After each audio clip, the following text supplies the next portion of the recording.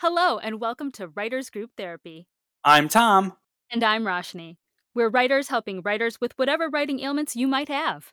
Whether it's related to your craft or your career, we can help. Are you ready for your session? The doctors are in.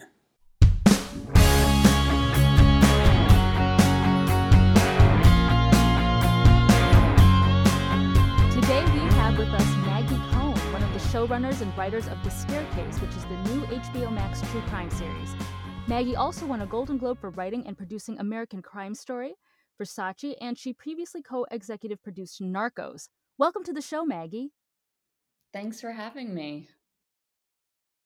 Well, let's get started with the obvious question, which is you do a lot of true crime. What drew you to that in the first place? That is a good question. I think that even when I'm not writing true crime or shows that are based on events that happened in real life, I've always found a lot of inspiration from historical research and doing deeper dives into primary sources for characters. So I think, yeah, innately, most of my work, whether it's quote unquote fiction through and through, is usually backed up with a lot of research, a lot of it. And I think I have a background in political science as well. So I think for me, the connection between what we experience day to day just as humans and what you see in my work is it's a pretty direct and forward facing connection. How long is the research process for like any of your shows? Oh, as long as they'll give you, really. I honestly I don't think the process really truly ever ends. And which is exhilarating and also really intimidating.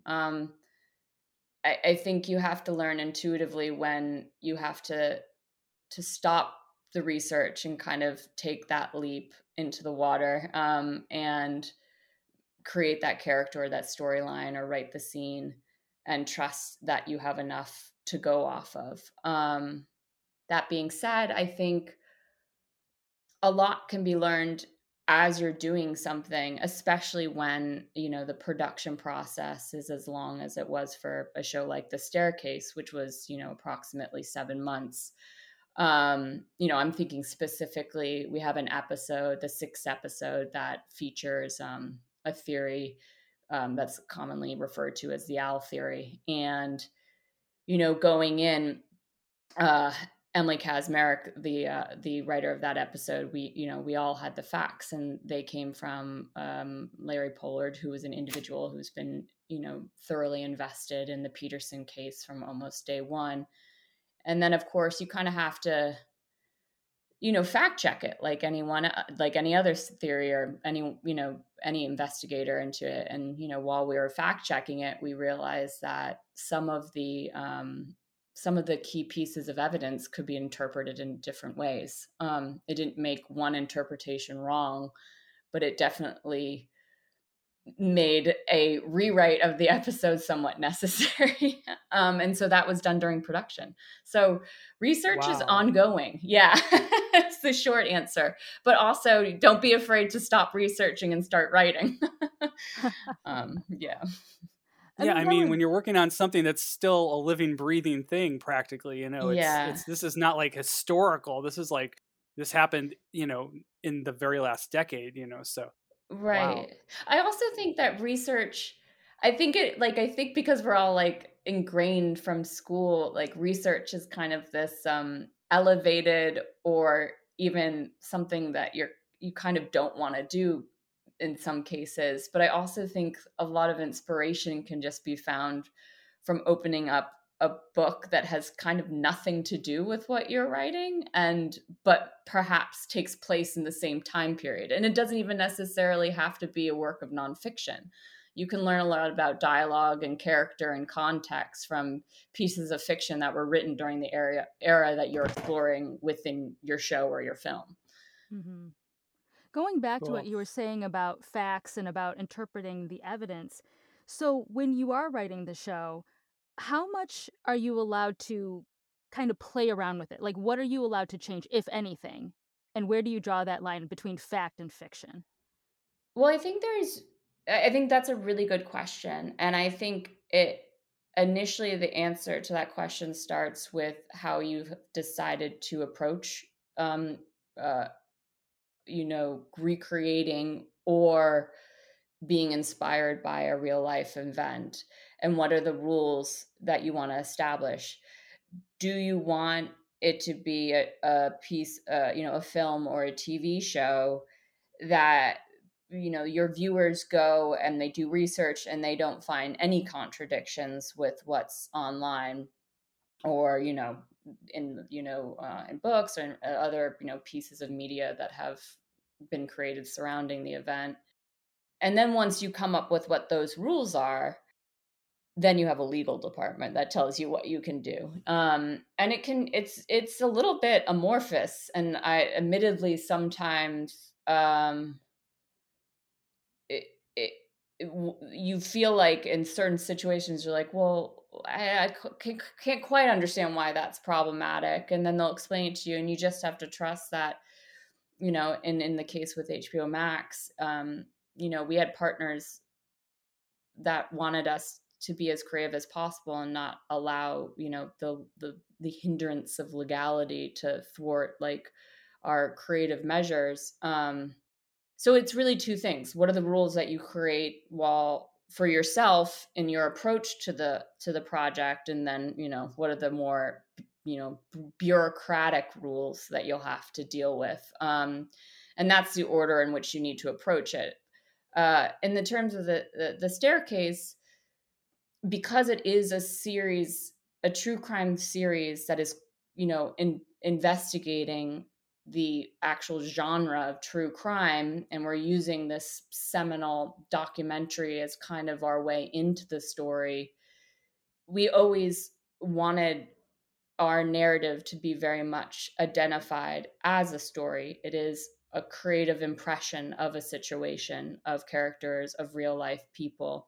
And because of that, I wouldn't call it, we didn't take liberties, but what we did do is we highlighted the fact that even in every case that I've experienced, when you're doing research about a project, you will always find contradictions, even in primary sources of the same event.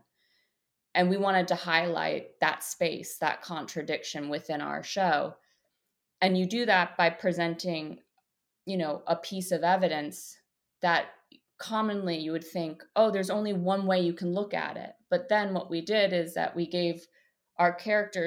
showed our characters in certain situations where they were looking at the same pieces of evidence, but we saw that there was multiple perspectives on the same thing. And none of these perspectives were wrong necessarily. And so I think a lot of people could be like, well, that's taking creative license. And what I would argue is that's just how life works.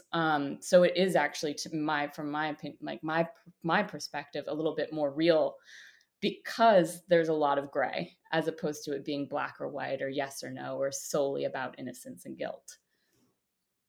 That's great. I actually am just finishing up episode 4, and there's a lot.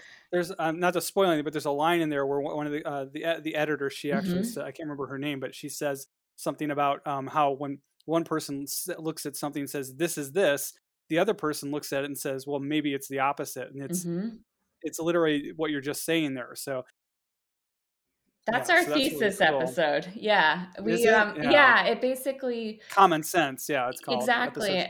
And so we wanted to establish with the first 3 episodes a bit of this mini arc, that you kind of almost feel like it's more of like a feature film, those first 3, if you combine them.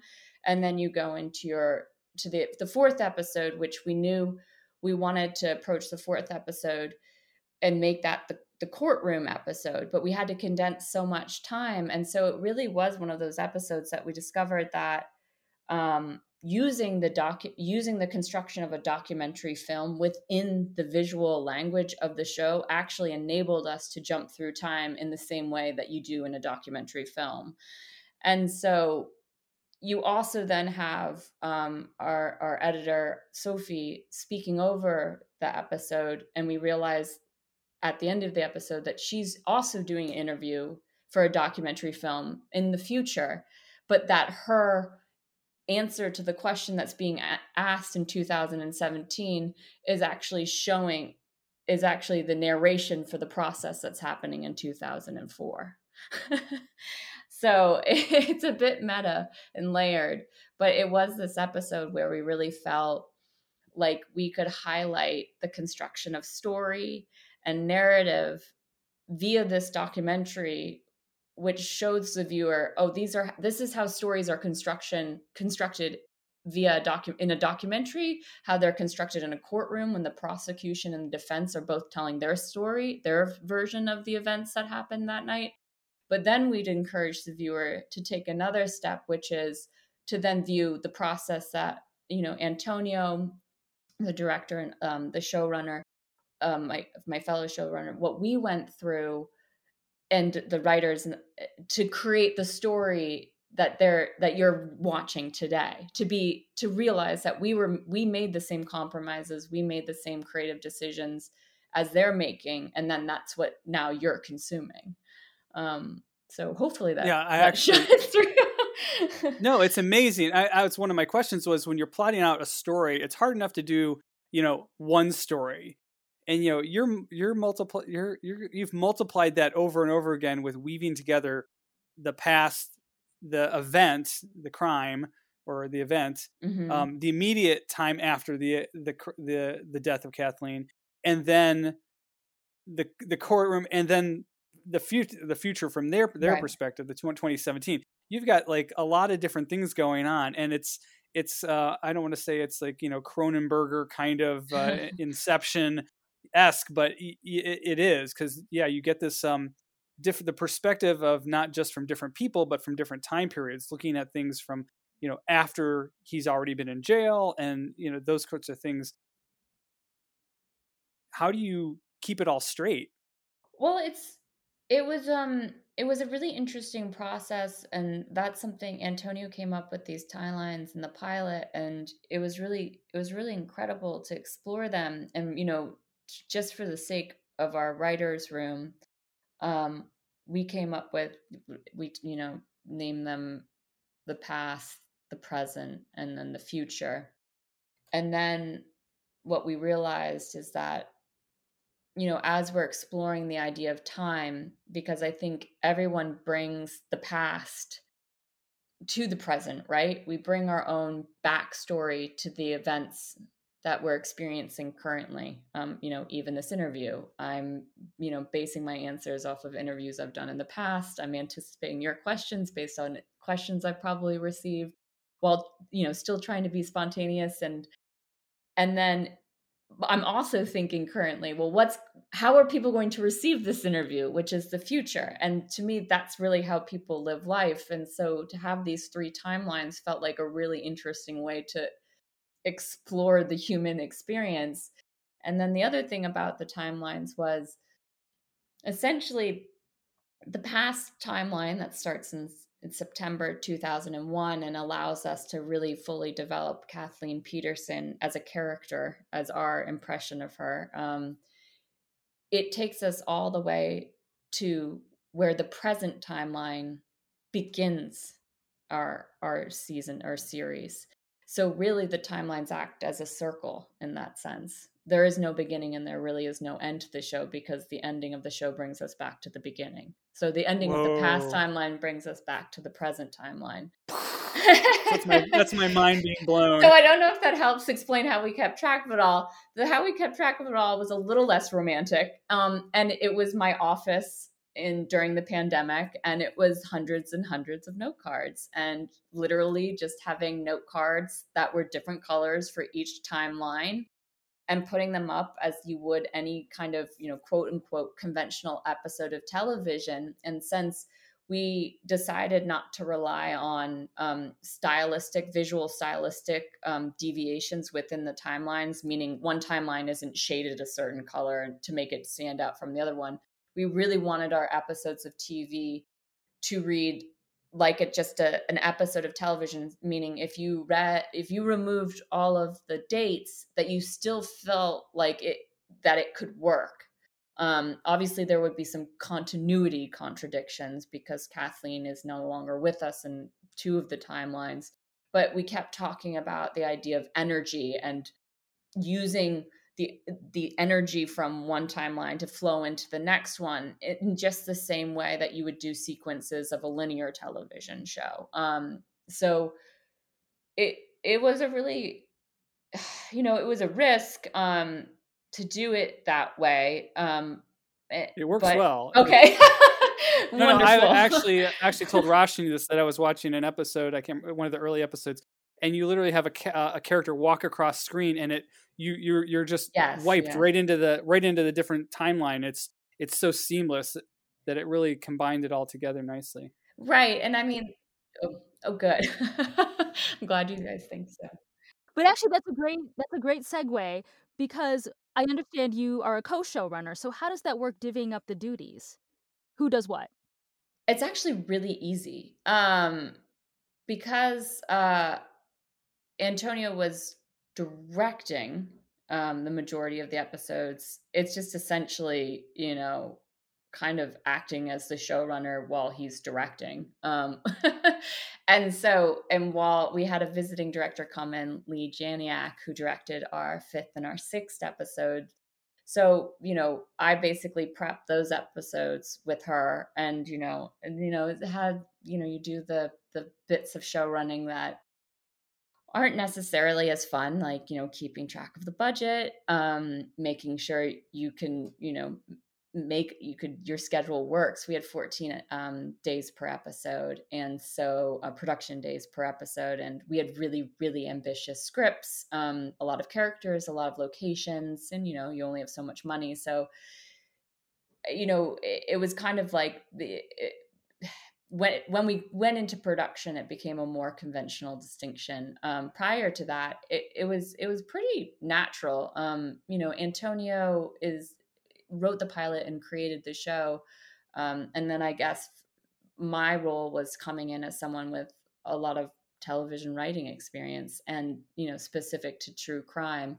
And so I, with his kind of initial instincts, we were able to shape the entire season. And, I guess I had more experience with the idea of, the bigger picture. And then of course he, it was a very easy relationship creatively. We thought very similarly about a lot of things, and we also weren't afraid to debate elements of the show.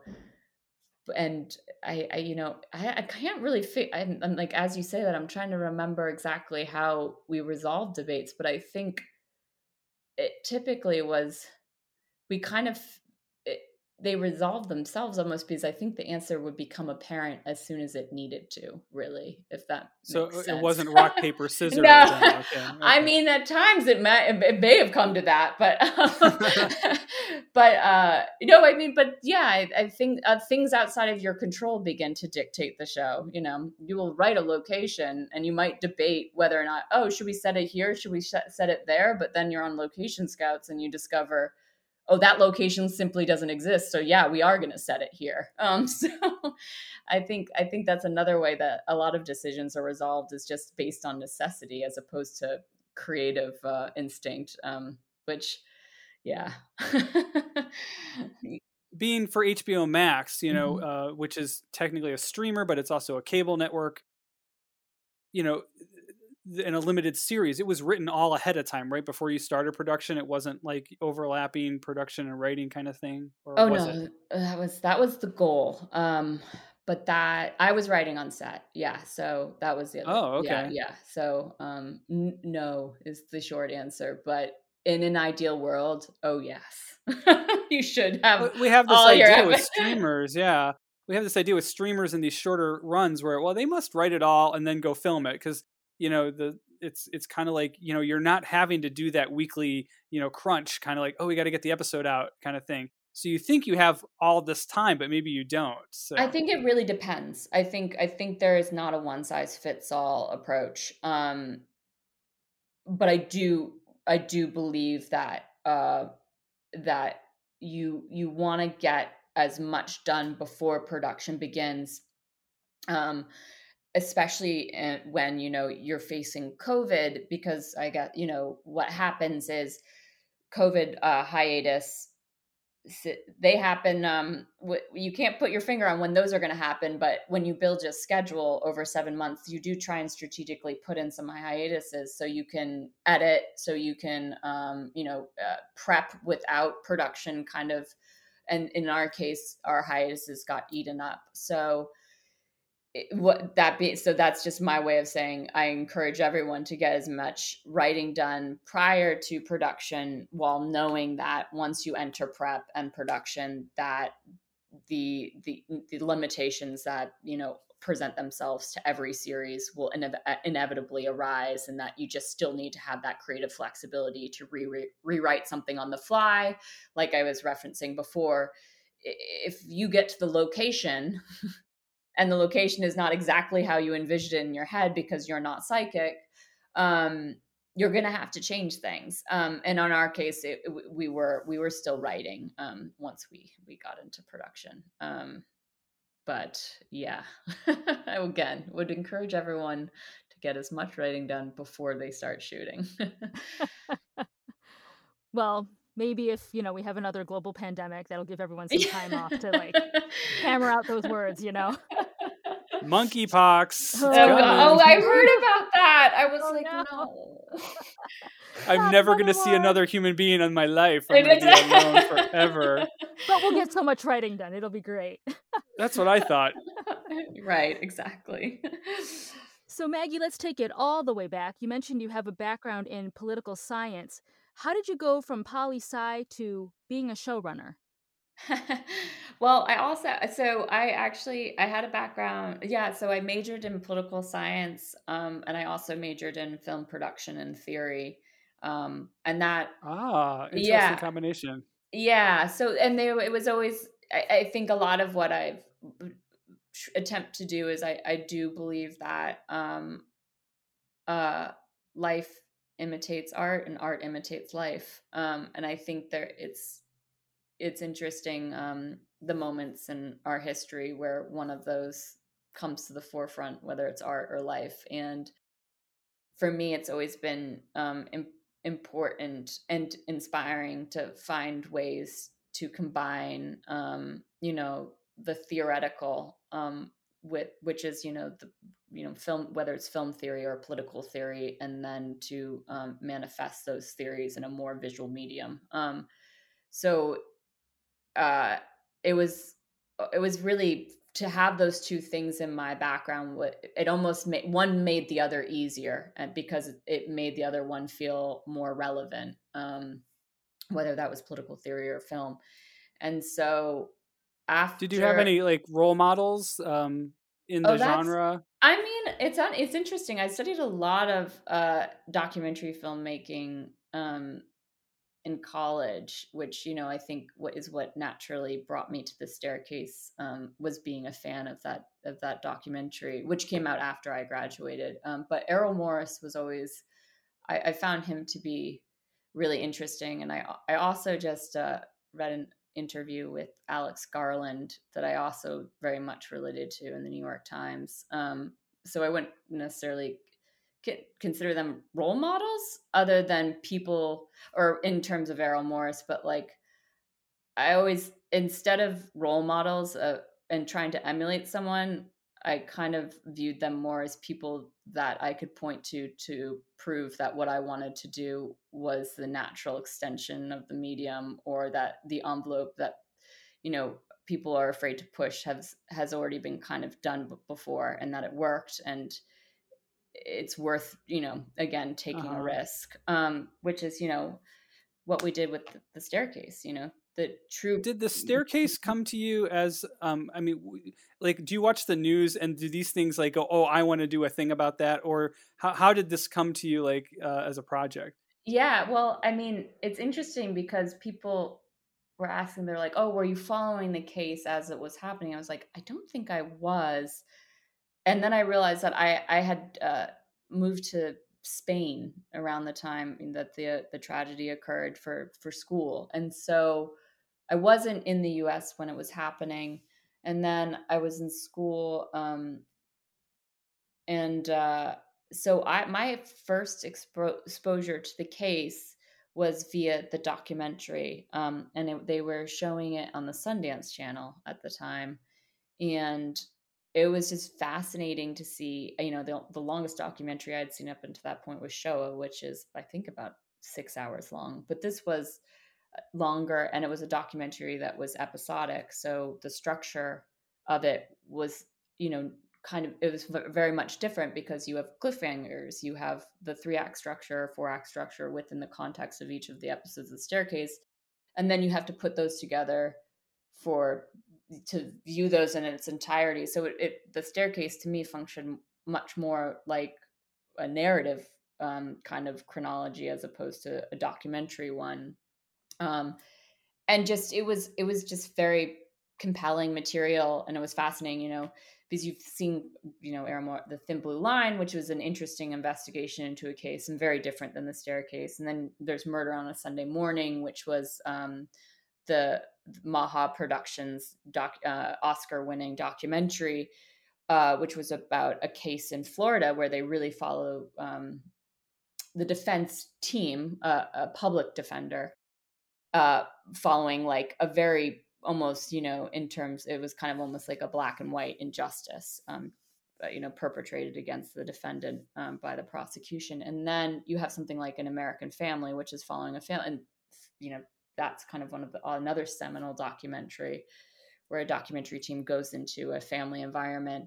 And for me, The Staircase kind of like combined all these things. And it was just fascinating to watch. And what was interesting to me is I found a lot of my friends that, weren't into documentary films being very compelled and drawn to The Staircase.